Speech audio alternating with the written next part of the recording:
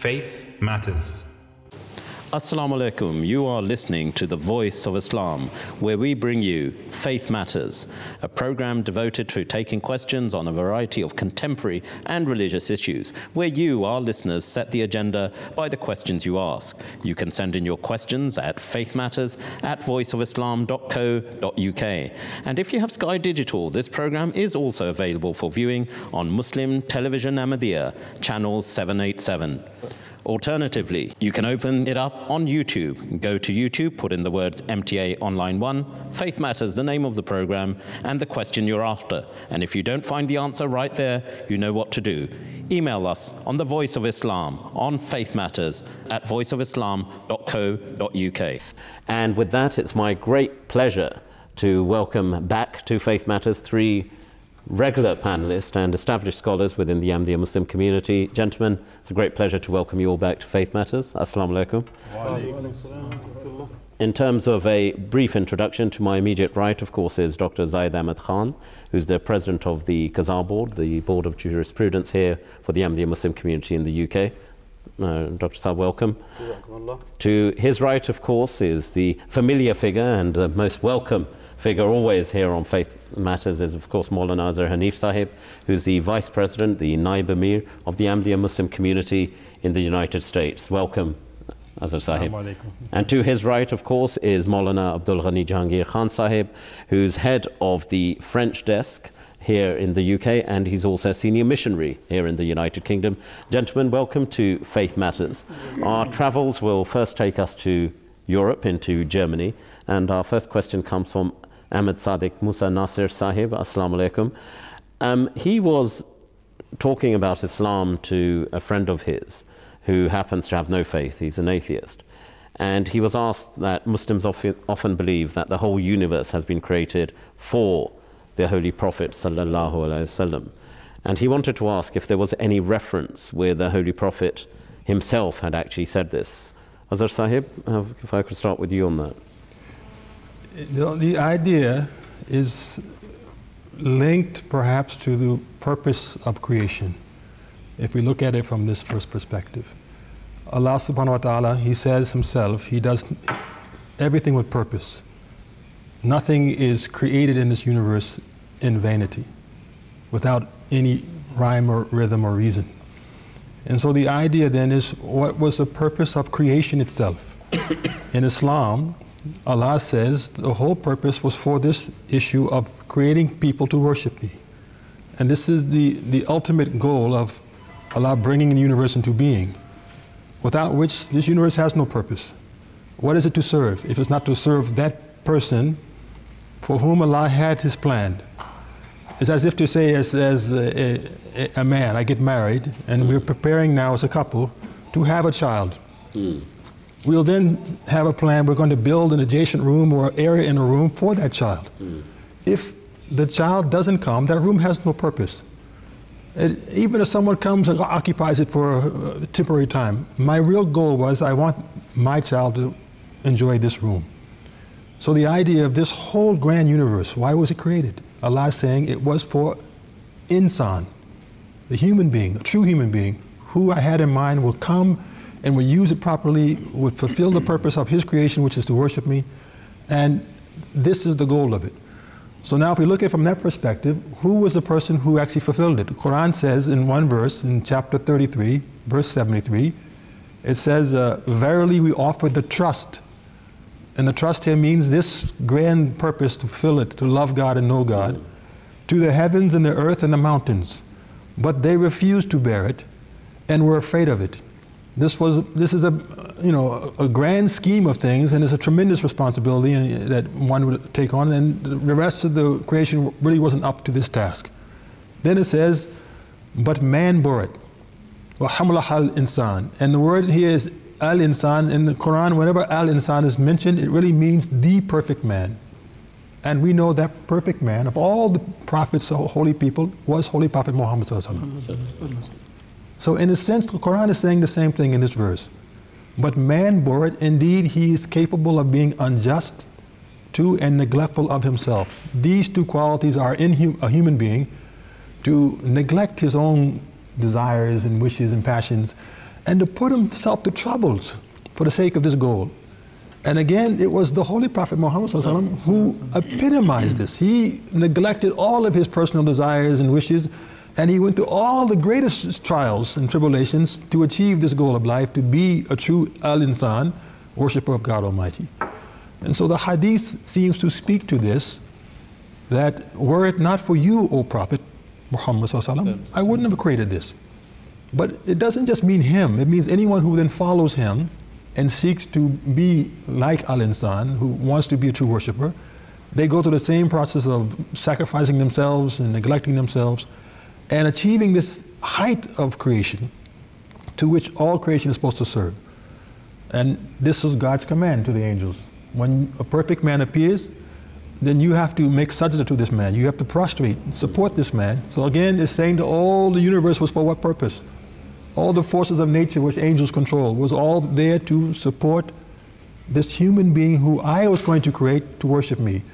And all the rest of the human beings are nothing. They don't really have any scheme in mind when they're going about their life, but they're not sacrificing, they're not doing these things. They're actually not part of my view as being al-insan.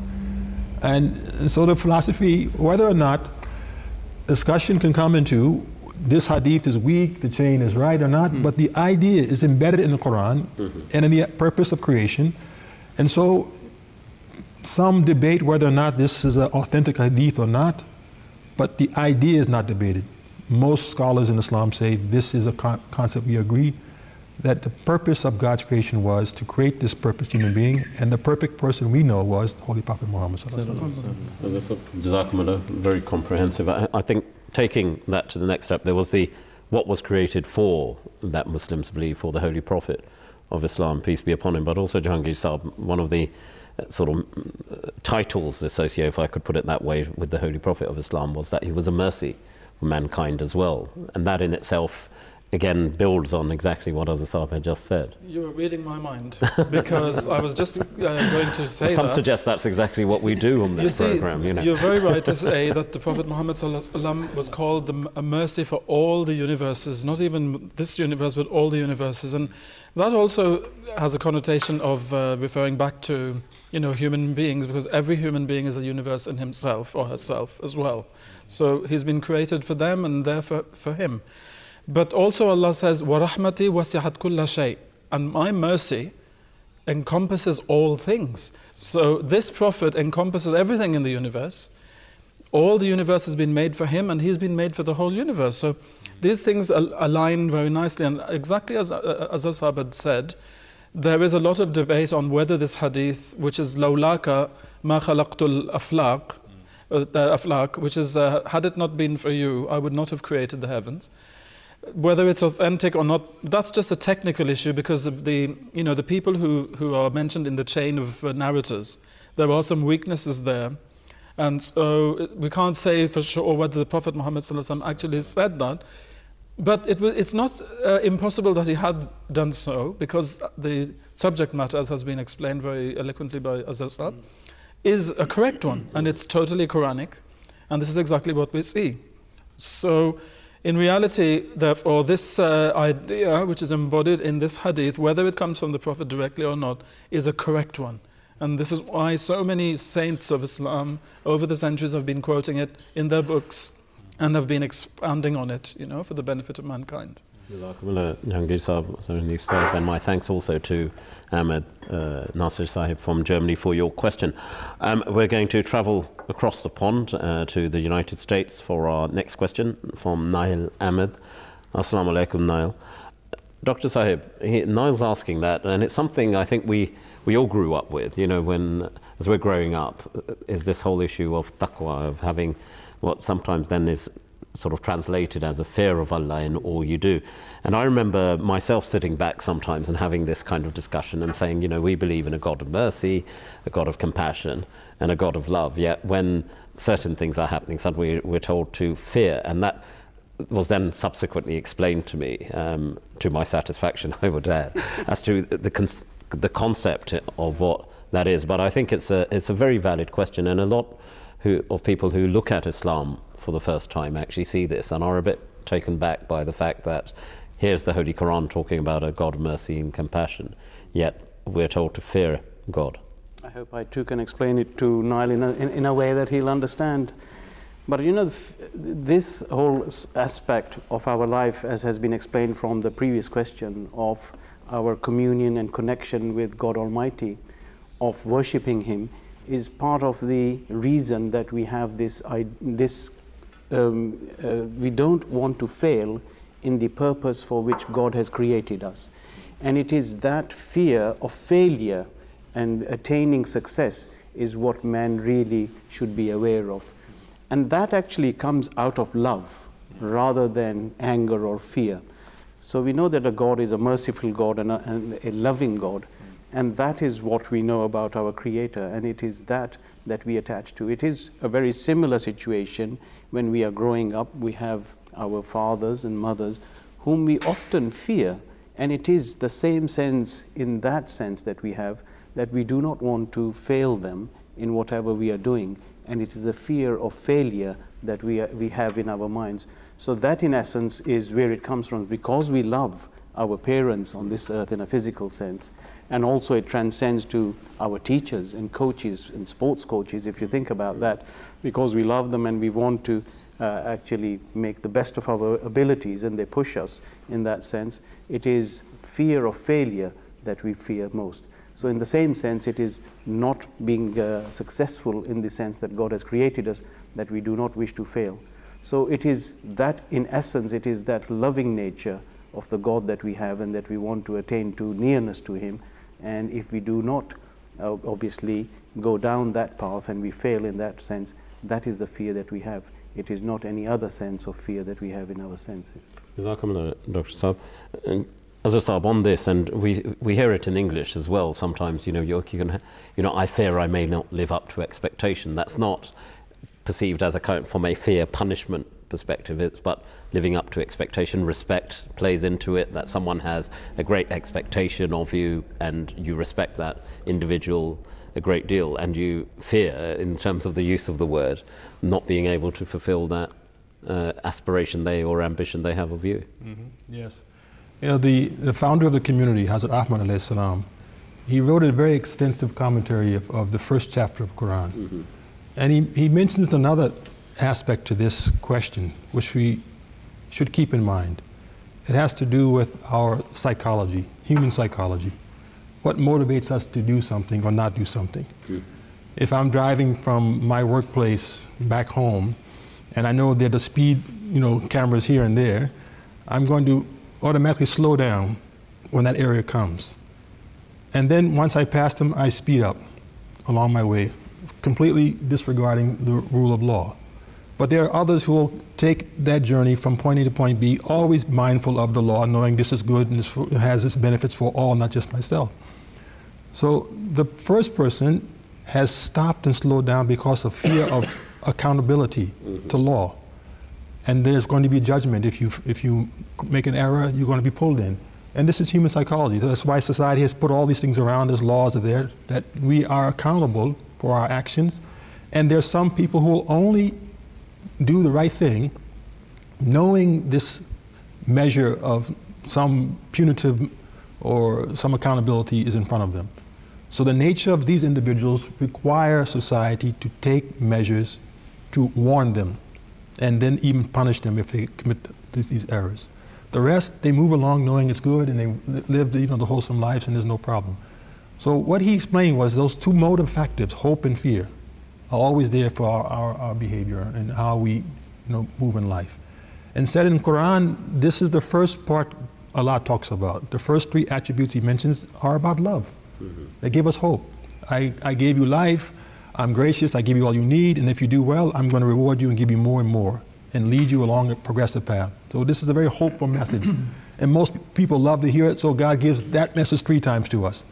But in the end, the last one, He says, I'm Maliki Yawmiddin. If you don't respond to my loving message of kindness, and you have that kind of nature, well, then no, I also will judge you. So also then, as Dr. Saab said, love me because I'm giving you all these things to love me for, but if you fail to appreciate my love and respond to my love, then also know you should fear that one day you stand before me. And this too is a day that you should dread because you're accountable now. And so keep yourself in check for that. In general, you know, we recite this during marriage sermons. You know, 5 times we say, ittaqullah, fear God. I'm not telling the couple to start fearing each other, you know, if it's about love. I'm telling the couple to be also conscious of each other. Conscious that you don't want to make the mistakes, as Dr. Saab says, because therein lies the negative potential outcomes, and you should fear that. And therein could be the breakup of relationships. You should fear that. And this is what causes us to sometimes keep our hands and our tongues in check, without which, you know, we would just run free. So it's a beautiful psychology as well in this idea of fear. It's based on love and hope, but also based on potential accountability and the fear that has to be there to keep us in check if that's our hardened nature. And then I'm talking about a hardened nature now who can't respond to anything else.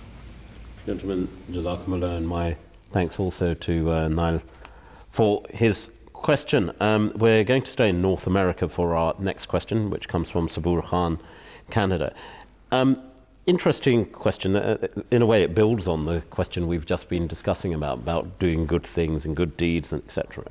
And Sabur, in writing or putting forward the question, talks about the good and evil and makes the suggestion, which again I think most can relate to, that we are rewarded in this world, you know, with, you know, good should be rewarded with good, and evil has evil results and consequences. Then moving on to a concept, again, which occurs within the Muslim faith, and we hear about it often about communities, good actions, you will earn sawab, the pleasure of God Almighty. And Sabur again then expands upon this by talking about that if we do certain things in a charitable nature because there's goodness in those actions, in a way we take away from that action. And there's a interesting term used here by Sabur, reductive disintegration. And the ultimate sort of question, I think, is framed around the Islamic picture of moral and ethical action, but also that the concept of reward is somehow less if you make a big song and dance, for want of a better term, about what you're doing. So look at me, I've made these great charitable donations, or I'm doing... Women in song exactly, in the hereafter, yeah. that's why I'm going for the virgins and all these things. Great publicity behind the whole thing. And I suppose that's the essence. I mean, Jahangir Saab, I mean, what Sabur is getting at, you know, taking good actions are rewarded by good, evil actions have evil consequences. But from an Islamic perspective, if you do good or if you give towards charity, the question is, you know, what is the consequence of then talking about it to an extent whereby others perhaps think that reaps of arrogance? Well, this actually follows on from the question which we just heard the answer to. And I think Azhar Sahib has touched upon the aspect of this question which needs to be addressed here, which is that there are people at different levels. And at every level you have a certain motivation to, you know, do the right thing, to be moral. Right. Yes. And some people are motivated by the idea that there's going to be hell if they don't behave. So they're not even seeking rewards. They're just seeking not to be in hell. And that's kind of the lowest level you can imagine, like, you know, just trying to get yourself out of trouble. To keep yourself out of trouble, you don't do certain things.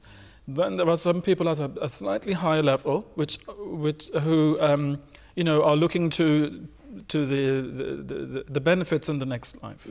And so they of course fear hell, but they also are looking forward to receiving things if they do stuff for God, to put it very simply.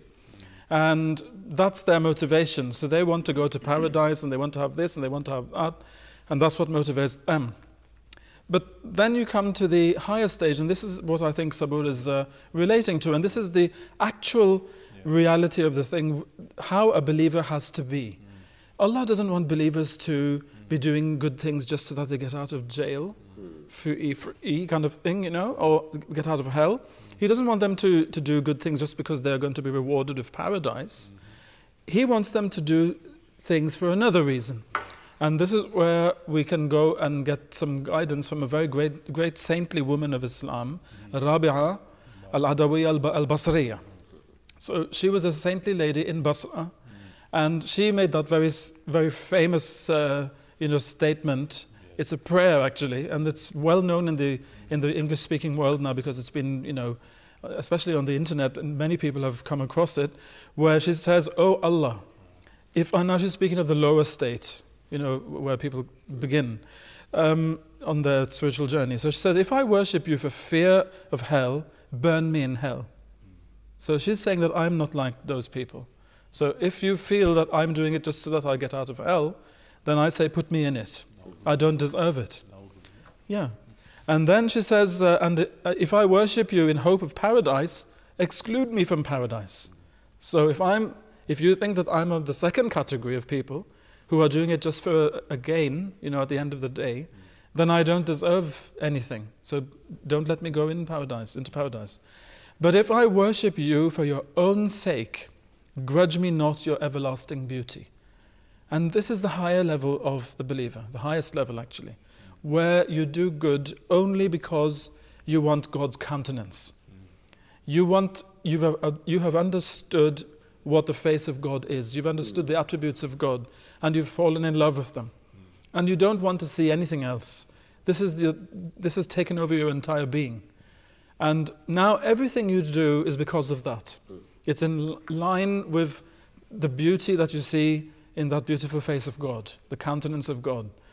This is what people do good for when they're at the higher levels.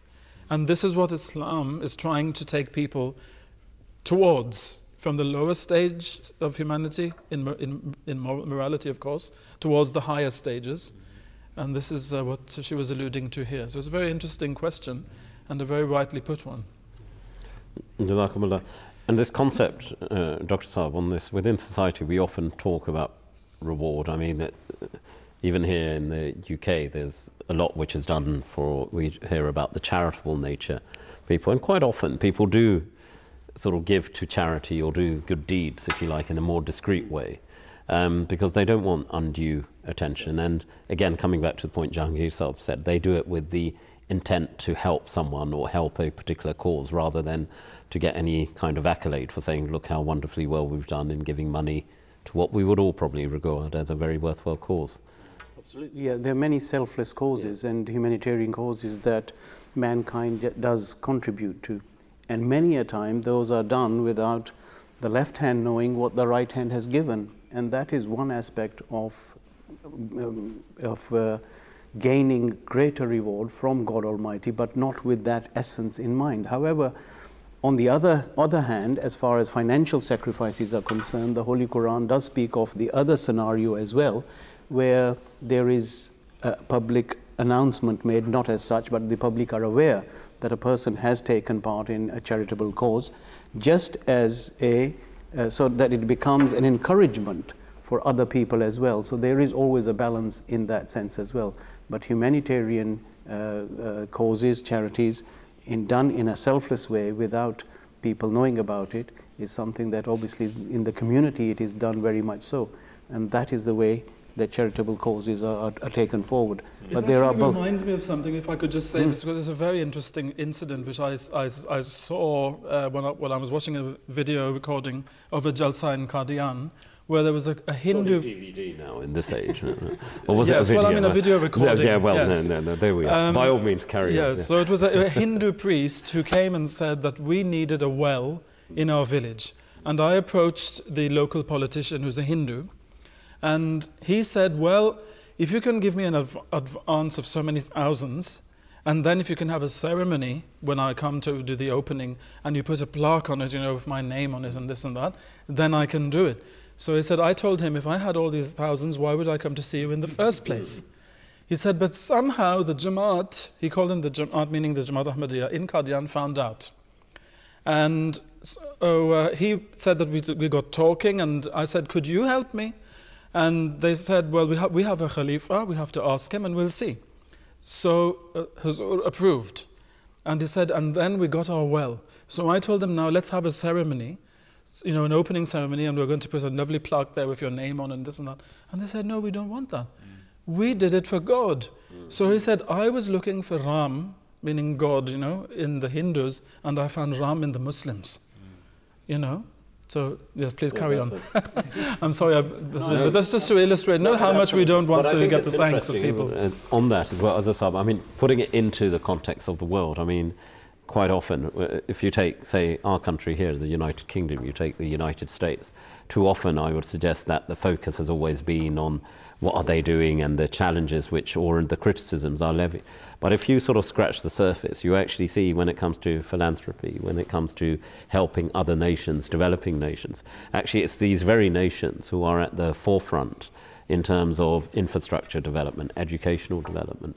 And that's a testament to, if you like, the charitable godliness in the people of those nations as well. It's also a testament to the teachings which many were followed of Jesus Christ, alayhi salam, peace be upon him. And it was the same principle he was teaching, that it's the pure service of humanity is a reflection of your love of God. So it's about, the issue here is love, as Jahangir initially explained. If we have true love for the being of God, that's enough reward for us. And the sign of that will be, we'll do all these things and not seek recognition or reward. And this verse is clearly mentioned in the Quran. I seek no recognition or reward because my reward is God. When we fast, what do we say? No one knows I'm fasting, but I say I'm doing it because my reward is God. And the one incident I recall is the fall of Mecca. This showed what he mentioned, that there are these two levels of believers. The initial believer who is kind of still dragging his feet on the earth and wanting the earthly rewards, which are fine.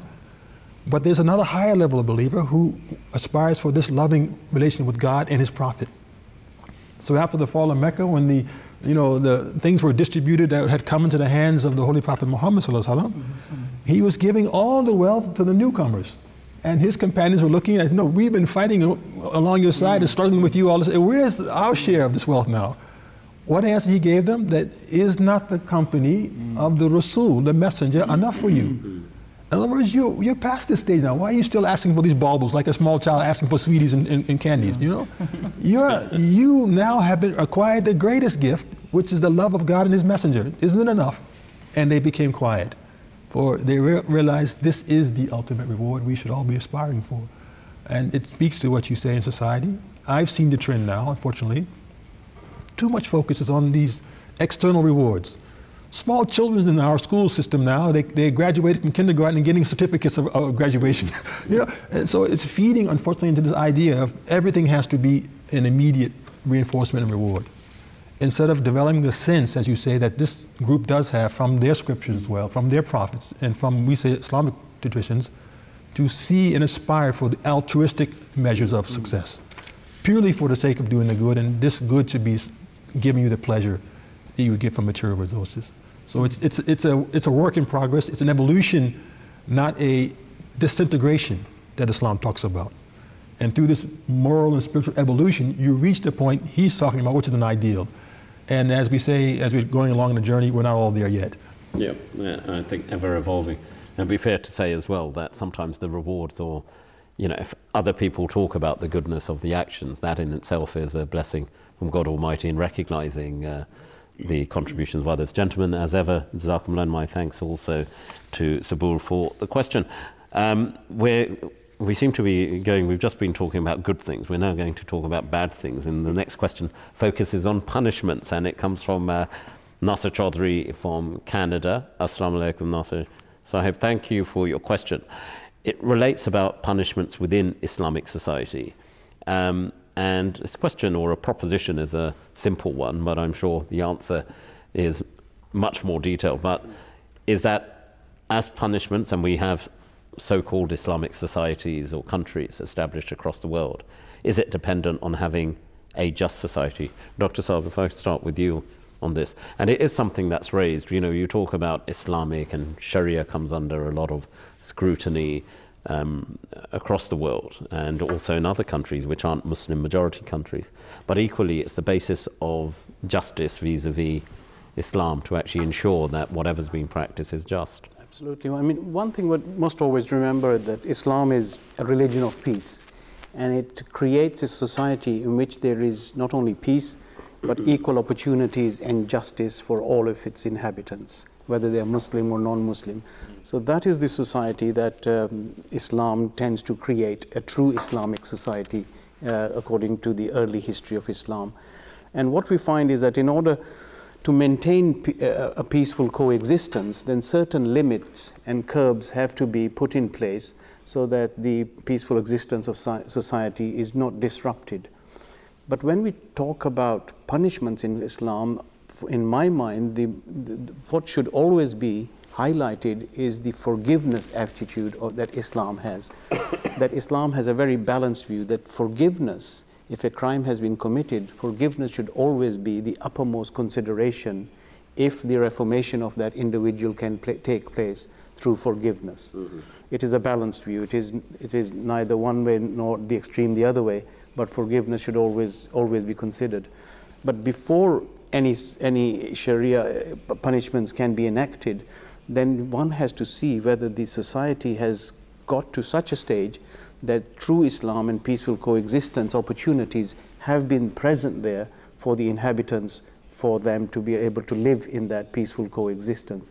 If a society is not practicing Islam in its purest form and has the opportunities for its inhabitants to live in that peaceful coexistence, then one cannot enforce punishments which may seem out of sync and out of order. So that has to be viewed from that very angle. And at this stage in life, we do not find that there is any Islamic country where this scenario exists, so that those punishments can be enacted. So one has to, in each case of whether there has been a crime committed, one must consider whether the person, the criminal committing that crime, was living and had the opportunities to actually practice Islam and had been given the opportunities for him not to have committed that crime. So that has to be always borne in mind for whatever society is judging on that person. So that is an important undertone that has to be borne in mind, and therefore the society has to be considered from that angle as such. Dr. Saab. Azhar Saab, I mean, it not just doesn't apply to Islam. You must create the right conditions to actually apply the right process to ensure that there's justice. And going back in history, was there ever a time, and particularly during the time of the Holy Prophet, peace be upon him, and indeed subsequent the Khulafa that followed him, that kind of society had been created and that kind of justice was being dispensed? And if so, what happened? I mean, where did it all go wrong?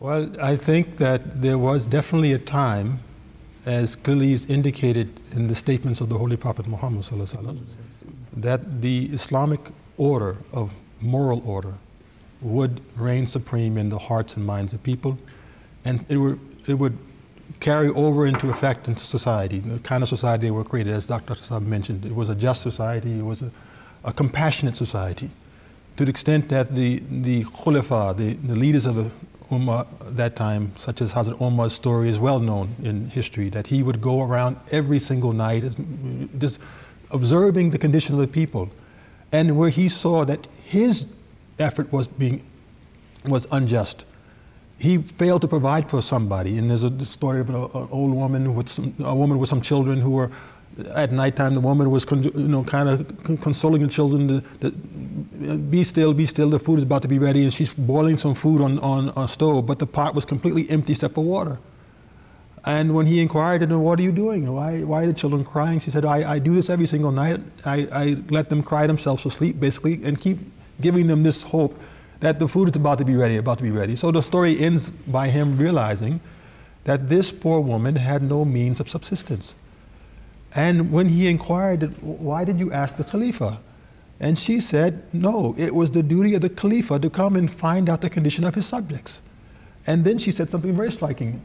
She said, I wish the rule of this Khalifa would be finished. Let the rule, oh God, let this Khalifa's rule be finished, because he's failed his subjects, and let me to have to be in this condition where my poor children are starving. His reaction was the one that you see in Islamic orders back then. He didn't just say, oh, poo-poo to you, this is nonsense, you should have come and all that. He went back to the state treasury, grabbed the goods for her meal, put them on his back, and walked back to that woman. And the person who was attendant walking along his side said, let me carry it. It was a heavy bag, and the flour inside was falling on his beard. It was a very strange sight. He said, let me help you along. He said, no. No one can carry my burden, not in this life, not in the next life. And it's this kind of spirit of a Islamic governance of that era that you don't see now. Where do you see that? In so-called Muslim lands, and even in many cases the non-Muslim land. In the US now, this issue of punishment has come before us many, many times. As we all know that there was capital punishment on the books in many states. Yet they removed capital punishment, not because it's only the outcry of people that it's against a moral sense, but they said because the legal system was corrupt, unjust. The poor, certain ethnic groups were being singled out for this punishment, and the rich, the wealthy of a certain ethnic class were being gone free. And all the evidence was being, fabricated to prove the case in one, and in other cases the evidence was being thrown out to get the other one innocent. So they stopped capital punishment and put a moratorium on it, that no capital punishment until we can figure this out. And this is an idea that also carried recently, and it's going on right now, in the current situation there, with the incarceration of people because of drugs. It was based on ethnicity, that certain areas, certain communities were targeted to grab them and make them accountable for drug use, and they were being jailed. And now they realize that this was a wrong policy, so they've stopped the over-incarceration of people and the harsh penalties of people because of this. And so the principle, I think, is the same, that when society is not just in enforcing law or understanding law or seeing the criminal in the same light, it loses its right in Islam and in other societies to enforce those laws and exact those punishments. So this principle was also in Islam. There was a case, I believe the servants who were very poor and were forced to steal from the grains to have their meals. The Caliph Omar said, because they were forced to steal because of our negligence, we don't have the right to cut their hands off according to the law of Sharia. But do we see this nowadays? In Islamic societies? Well, that's part of the problem, isn't it? That they don't create the conditions to prevent people to fall into a life that most would think is of whatever, but a life of criminality, if I could generalize it. Yet what the underlying causes sometimes are the societal reasons. I mean, the petrodollars, not to single out any particular nation, but the petrodollars that have been generated over the last decades are enough to remove so much hunger and housing crisis in the Muslim world. And if not that, to solve the refugee crisis going on right now in the Muslim world. But do those nations take that money and give it to these causes to alleviate these people? We see it's a very, very slow and very meager type of outreach. So it creates the circumstances that lead to crime and other miserable conditions for people. A question which I'm sure we could carry on discussing, but for now, gentlemen, Jazakumullah. My thanks also to Nasser Saab for his question. In a way, Jahangir Saab, we're going to sort of continue with the next question on a similar kind of theme, which comes from Sabahat Arvid Saab from Germany, which is talking again about people and punishments, etc. But he's putting it more into the context of where people say that their punishment in the afterlife, so for what they've done in this life, is hell, and that people will be subjected to hellfire and so on and so forth. His first question is, what does that actually constitute? Is it physical? Is it emotional? Because quite often it's talked about in literal terms at times, in terms of depictions which are made of it.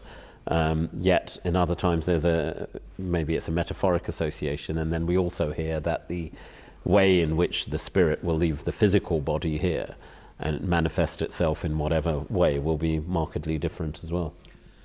You see, the limitations we face here are linguistic. The ideas have to be conveyed in human language, and by its very definition, that's going to be something which is going to be related to our experiences in this world, as we do not have any experience of the next world. So in a nutshell, we do not know exactly how these sufferings or these torments are going to play out in the next world, because we can't conceive of the life in the next world. But however, God has explained these things to us in terms that we can understand, and we have to try and transpose that onto what's going to come. With the proviso, of course, that whatever we're saying now has to do with this world, and you have to realize that it's going to be slightly different. It's a bit like trying to explain to a 5-year-old who's just started school what receiving a PhD is going to be like. So you can only explain it to him in terms that he can understand or she can understand. You can't expect, to be able to explain the whole thing as it is.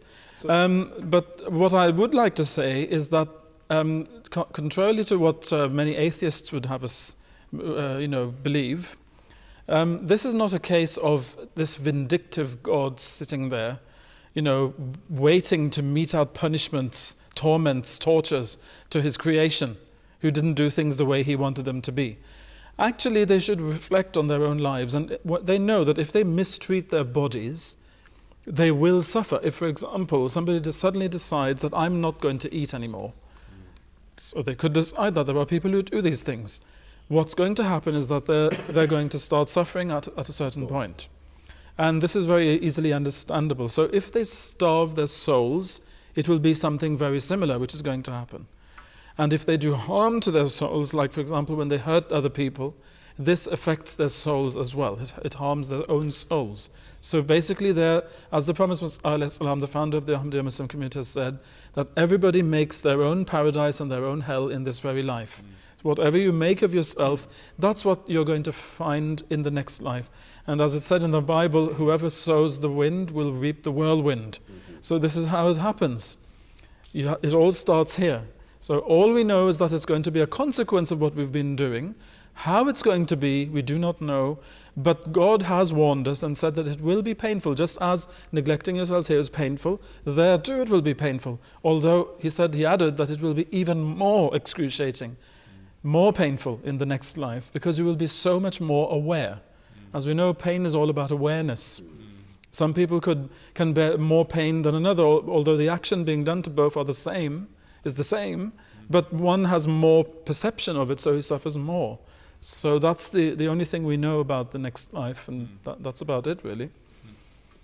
Jazakumullah. I think that, one thing we can always learn from this life is, if you do good, you get back to an earlier question, sort of positive things. If you do bad, then you can expect bad. But gentlemen, in this case, Jahangir Saab, thank you for that, and my thanks also to our questioner for Sabahat Abid Sahib. Our next question comes from Abdul Basit. Basit Saab, you haven't told us where you're from, but I hope as I pose the question, you'll realize it's you.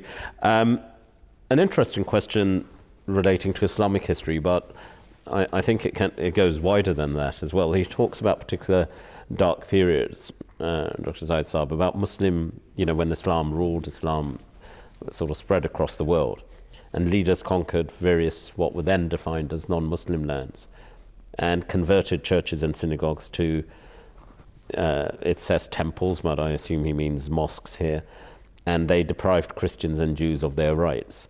First of all, from an historic context, did that happen? The other thing which sort of sometimes when these questions are framed, again, you look at it in the context. These were rulers whose faith may have been Muslim, but I think is the description which is sometimes used, that Muslim rulers, implying they were not, they were ruling off the basis of being Muslim, but that's not always the case. Indeed, today's world is a living, working example that there are people who are rulers who may also... Indeed. Yes. I mean, we're fortunate, aren't we, that the Holy Prophet ﷺ has left us a history of Islam for 1500 years, and that he prophesied 1400 years ago. He described about his prophethood, and he said that the prophethood will remain amongst you as long as Allah wills, and then he will take that away. It will then be followed by truly guided caliphs who would also be on the right path. And then a time would come, a long period would follow that, in which tyrannical rulers would be the leaders of in the Islamic world. But then he gave glad tidings that then Khilafat, or leadership, would then return to the Muslims on the precepts of prophethood. So he gave this whole history of Islam, and when we look back and we study the historical records, we find exactly that is exactly what happened according to the prophecy that the Prophet had made. that following him we had the rightly guided caliphs. And in the life of the caliphs, and history shows us that they protected not only the Muslims but also the non-Muslims as Islam spread around them. We have beautiful recollections in Spain and wherever that these were very just rulers. The Muslims at that time, they were under the guidance of the Caliph from Medina and from Kufa later on, but they always were just, and they were always giving the freedom and the rights of other faiths to practice freely, and their places of worship were always protected, and they had the full rights at that time. So that was the history of Islam up to the four rightly guided caliphs. Beyond that, as we know, according to the prophecy of the Prophet, there were tyrannical rulers. And although their religion per se might have been Islam, but they were not following the true practice of Islam or the true practice that had preceded them. And in that period, we find, of course, that there were events around the Islamic domain that we find that, yes, churches may have been torn down or temples were transformed, and people of other religions were not given their true rights to practice and preach and so on. So that is the history of Islam, but we know that that was according to the Prophet who had prophesied that this would happen.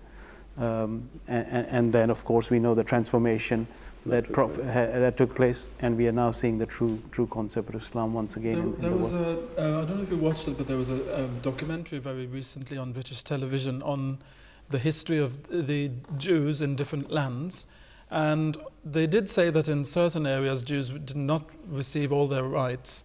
However, they did flourish in Islamic societies. But one thing, and it's very telling, that they didn't mention was that any of their synagogues were ever lost. This is one striking feature which really says it all, really. And we have to remind people that wherever Muslims ruled, there might have been periods where there were certain people who did not follow the teachings of Islam properly, or who were extremists in their views.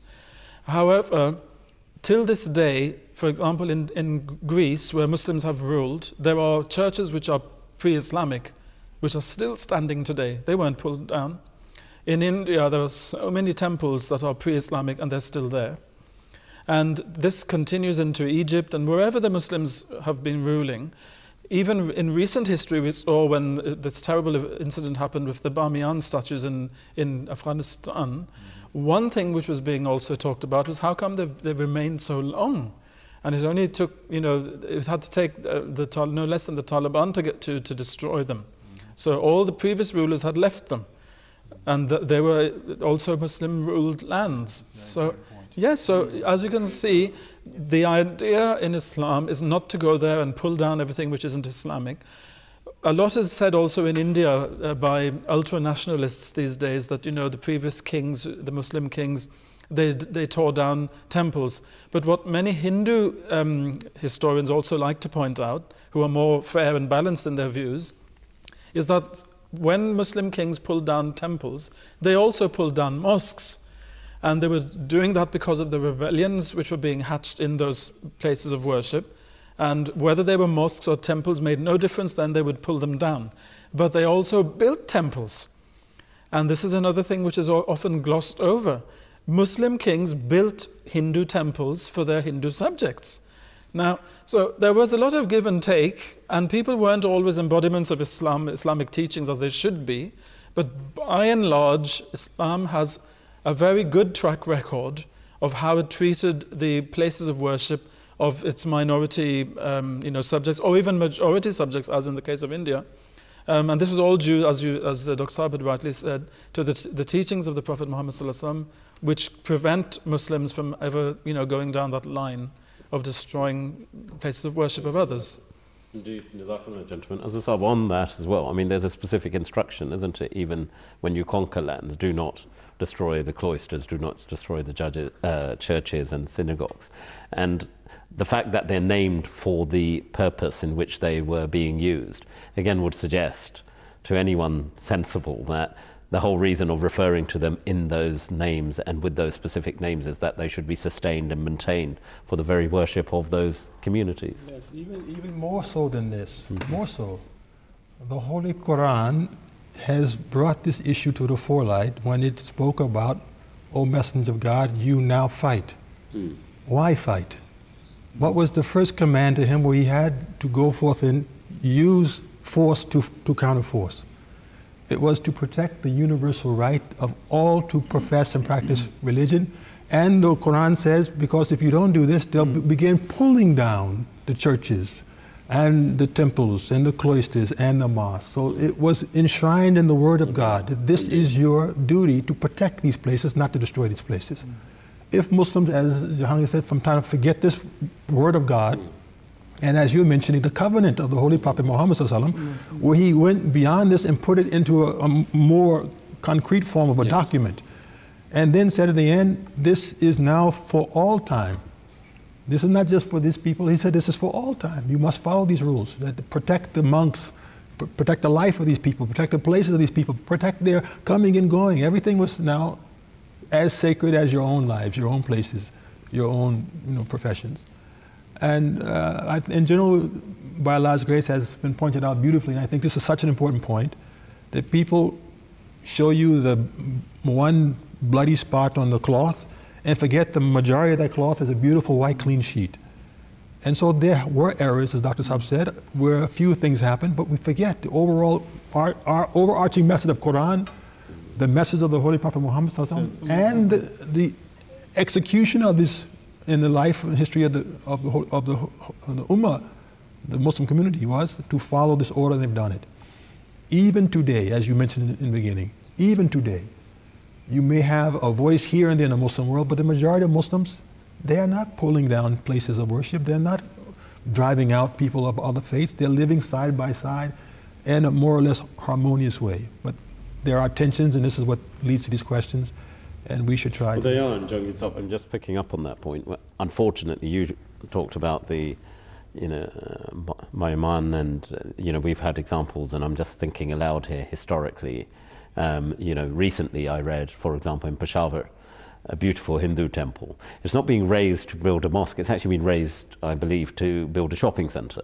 Now, these are historical buildings, which I think there's an onus on all countries to protect, sustain, maintain, and again, celebrate the fact that these cultures, but I think you made a very powerful point early, that over the history of Islam, unfortunately, the present day examples we see in Afghanistan and currently tragically in Iraq and Syria, of these Muslims who pertain to act in the name of Islam, who are driving out communities, and in doing so also destroying historical buildings and places of worship. Yes, I think they do need to protect the heritage, but there's one point which I forgot to mention, and I think this is very important to say, because sometimes people could turn around and point a finger at us as well, because we do have certain churches that we've transformed into mosques in our community. And we also have at least one synagogue, which I know of, in America, which was turned into a prayer center as well. Now, they say, well, how does this go around? How does this happen then, according to your teaching? They're very happy about that, though. Yes. I was there, and we had a meeting, and they were very happy that this has now become a house of... This is exactly the point. You see, when the people to whom these buildings belong in the first place are very happy to hand them over to you for whatever reason. For example, in the case of America, the flock had scattered. There were not enough people to use the building properly. They couldn't maintain it, so it was up for sale. And it somehow came into the hands of the Ahmadi Muslims.